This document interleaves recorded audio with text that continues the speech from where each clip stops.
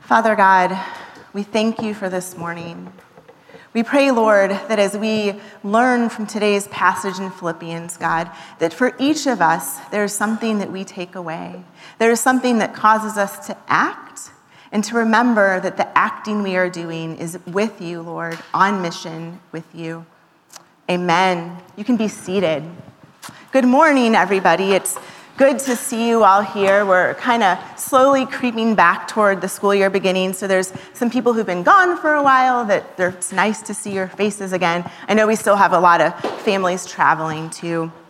Again, like I said earlier, I'm Kimberly. I'm one of the priests here this morning. Always, but this morning too. If you have been with us through the summer, then you know that we've been learning through the book of Philippians. We've decided to kind of do this summer series through Philippians, and we've been focusing on encouragements that Paul has for us. One of the encouragements that we've really focused quite a bit on is this idea of gospel friendship, what it is to be unified as a people who follow Jesus. And so this morning we will continue in Philippians with today's reading from chapter 4. Verses 2 through 7, and we will continue looking for what are the encouragements that Paul has for us. In a June 2015 interview with CNN, Van Jones helped break down the distinction between joy and happiness. He specifically was talking about joy and happiness in the context of the Black church in America. In the background of the video, if you've seen it or if you decide to look it up later, you will see that there are a sea of people celebrating, dancing, jumping, singing, and they are outside of Emmanuel African Methodist Episcopal Church in Charleston, South Carolina. If you aren't familiar with Mother Emanuel, as it is often referred to, it is a church where on June 17th of 2015, 9 Black people were killed by a self-identified white supremacist who just before the shooting was welcomed by the church and by the people into a Bible study. But Mother Emanuel is much more than a racist act of violence. It was the first African Methodist Episcopal, or AME, church in the South. It was founded in 1817. That's hard to imagine here in Austin, where I don't know that we have any churches that were founded in 1817. It is this beautiful old church building that is kind of in the center of town. It continues to this day to be an important part of the community, in terms of like religion and faith and Christianity, but also just an important part of the community where people gather, and it has this kind of presence as a building, but also as a faith community. At the time that Mother Emanuel was founded, Black people could attend churches with white people. They were even sometimes licensed as preachers.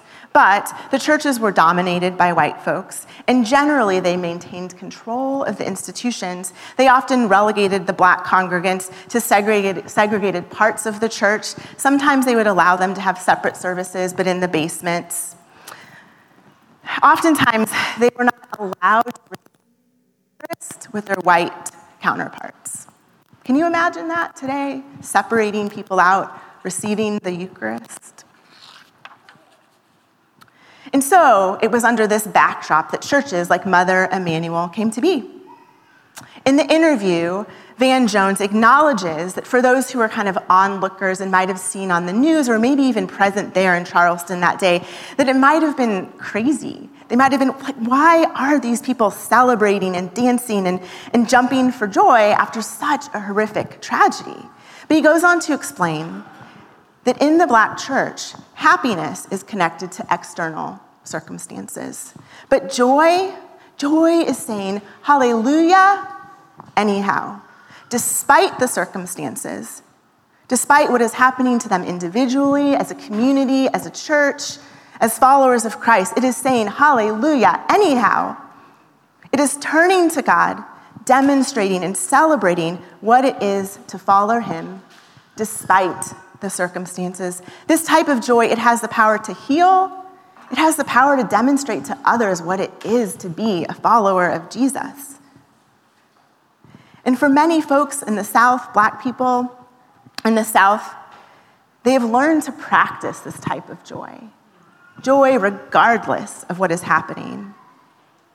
I was recently listening to a podcast that was talking about lament and how oftentimes in the white evangelical church, which is what our church is, lament has been something that is missing. And so there's been this focus on what it is to practice lament. But one of the things that has happened is maybe an overcorrection. So lament, lament, lament, but no joy and celebration. And so a part of what we're called to, and a part of what we see in the Black church tradition in the US, is that yes, lament, yes, sorrow, and bringing our needs and crying out to the Lord, but also joy, and also celebration in who He is. We don't dismiss horrible things that are happening, but we still wholeheartedly and publicly demonstrate and declare our faith and our joy in who God is and what it is to follow Him. In today's passage from Philippians, we find Paul exhorting the church in Philippi to rejoice always, always in the Lord. This points us to the reminder that despite circumstances, we can be joyful knowing who God is and that He is present. He is present with us today, tomorrow, and always. We get to say, hallelujah, anyhow. Paul goes on to say, let your gentleness be evident to all. The Lord is near. Do not be anxious about anything, but in every situation, by prayer and petition, with thanksgiving, present your requests to God. This morning, we're going to primarily focus on that second part of the passage, but I do want to briefly draw our attention to those first two verses, where Paul is urging two women, Euodia and Syntyche, to be of the same mind, or to be unified. Because Paul mentions them by name, these women were likely important. They were likely important in the church in Philippi. And he seems to consider them as fellow laborers as they contended with him in the work of the gospel. There's some debate among scholars as to whether or not they were actually presently in conflict with one another, or if this was Paul doing what he does throughout the book of Philippians and offering encouragement to people who are already doing good work, knowing that conflict might arise, that when two humans are working together, there is bound to be conflict. As we've journeyed through Philippians, we've seen that Paul does offer encouragements around unity, around gospel friendship. And remember that Paul is writing this letter as a thank you to his partners, to people who have worked with him in ministry. There is a theme of thanksgiving and joy throughout the book of Philippians, despite the fact that Paul is in prison as he is writing this. And he also seeks to encourage people about the situation that they are in. They are oppressed people living in the Roman Empire who are followers of Jesus. And Paul is telling them that they should still be encouraged, and that is centered in who God is. Several times throughout the book of Philippians, Paul exhorts the church in the way that they are to think and act.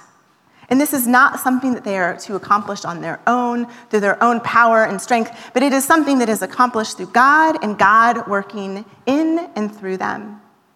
And this moves us into the second portion of today's reading, where again, Paul is offering an encouragement.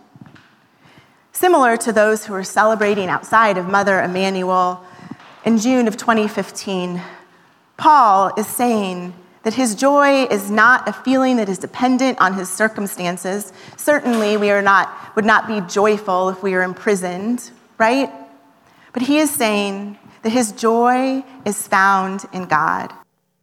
Paul's joy is an act that points toward God. It is choosing to rejoice and reflect on God's actions to redeem all, even when present circumstances might indicate that another power had won or has won. Today, we may feel that way at times. We may feel as if another power or empire influence has won. But we can draw our attention back to God, to Jesus, knowing that he has the ultimate victory. And today I want to draw our attention to three encouragements in these last few verses of Philippians 4-7. First, I want to encourage us to hold on to the joy that is found in God. And secondly, I want to encourage us to remember that God is near and that others are near.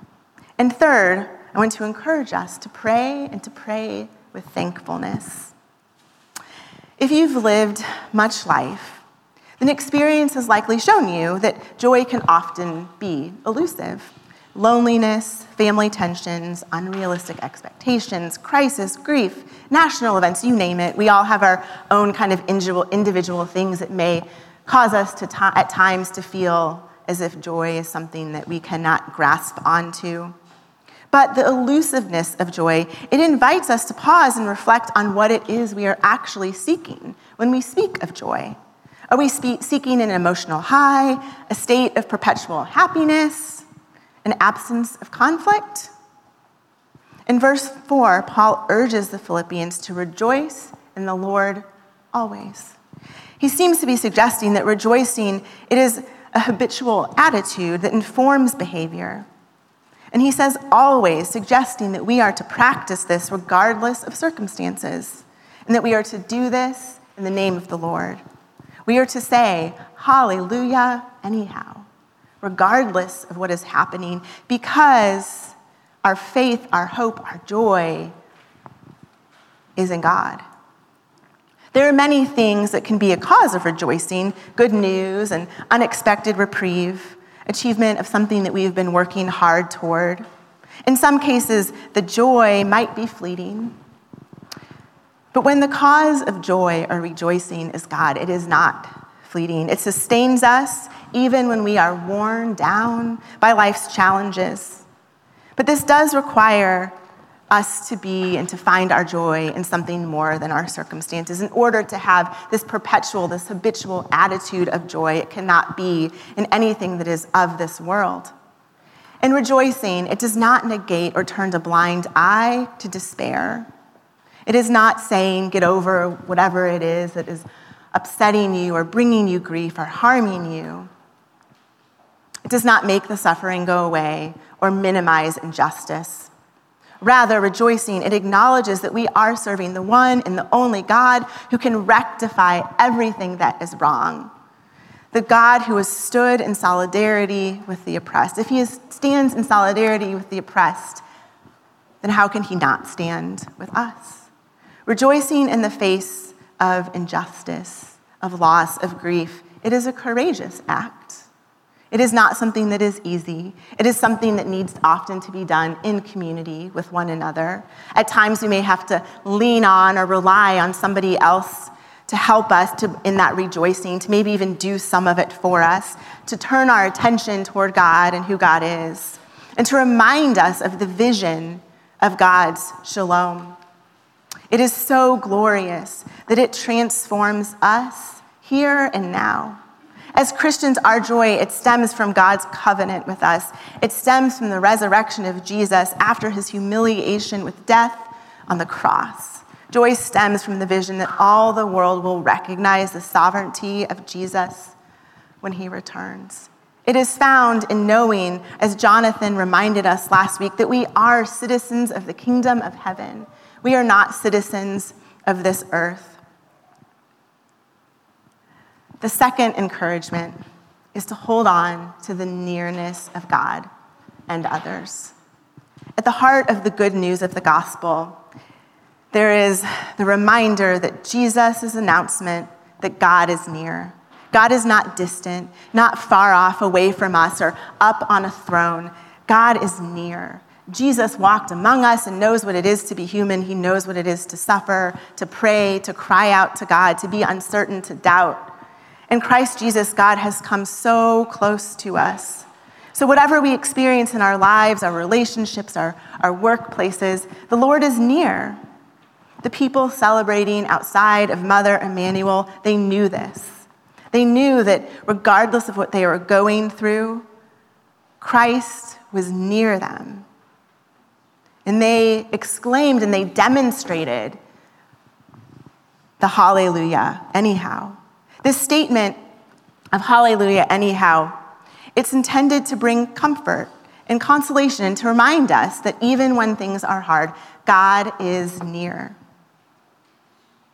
And relationship is critical in this reminder that God is near. Oftentimes we meet Jesus through people through people in our church, through people in our neighborhood, sometimes in the most unexpected places.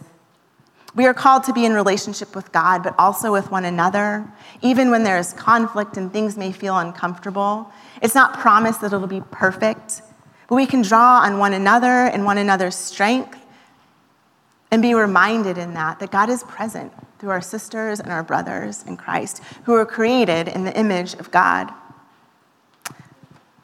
And this doesn't mean that we will always agree.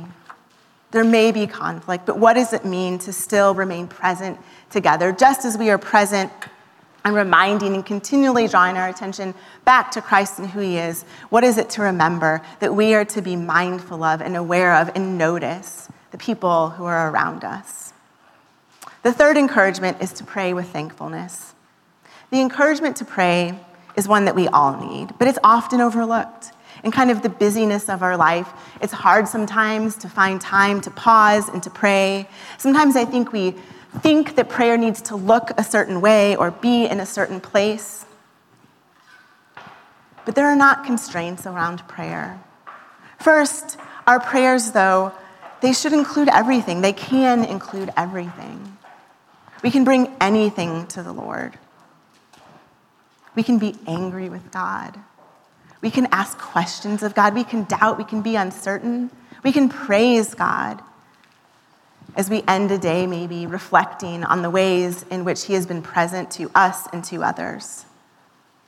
Paul tells us not to worry, to let our anxiety drift away from us. And I know that that is easier said than done. But when we find ourselves in those moments of anxiety or worry, we can bring that to God. He asks us to bring that to him. And we can also give thanks to God for his goodness and for God's presence with us. And we make our requests known to him. And today we have the opportunity to do that. We have the opportunity to make our requests known to God through our prayer teams. We have the opportunity to lament, to share with others what is happening. You can do that with the prayer teams. You can write out your prayers, your praises, your joys on the paper around the room. So as we head into this extended time of prayer, I want to remind us that we are going to worship the Lord through bringing our prayers to him, through song, and remind us that God is near. God is present. The Spirit is in this room with us today. Prayer doesn't require that we do it here in this certain amount of time. But there is something special, I think, and important in our formation as Christians about setting aside specific time for prayer. This morning, let's trust the Lord. For some of us, that may be hard, though. We may truly be in the depths of despair. We may not know God. Church might be new for us. We may have doubts. We may have been hurt by the church. And so I don't want to dismiss those things or minimize those things, but I do want to encourage you that God can receive whatever it is that you have for him. We want to be a people who are exclaiming and remembering always the hallelujah anyhow. I also know that asking for prayer, it requires vulnerability, and that's not always easy. It can feel awkward at times. This summer was leading a pod on Beloved Community, and one of the things we were talking about this last week was oftentimes our tendency, and our tendency maybe even as Christians more so, to not let people know our needs.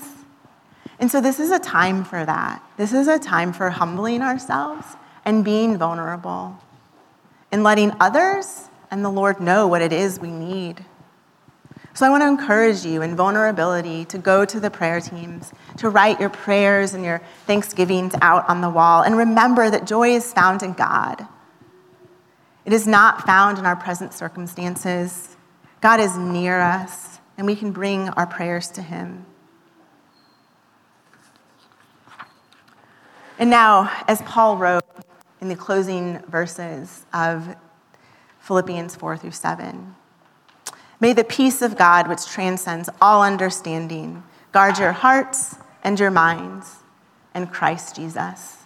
Amen.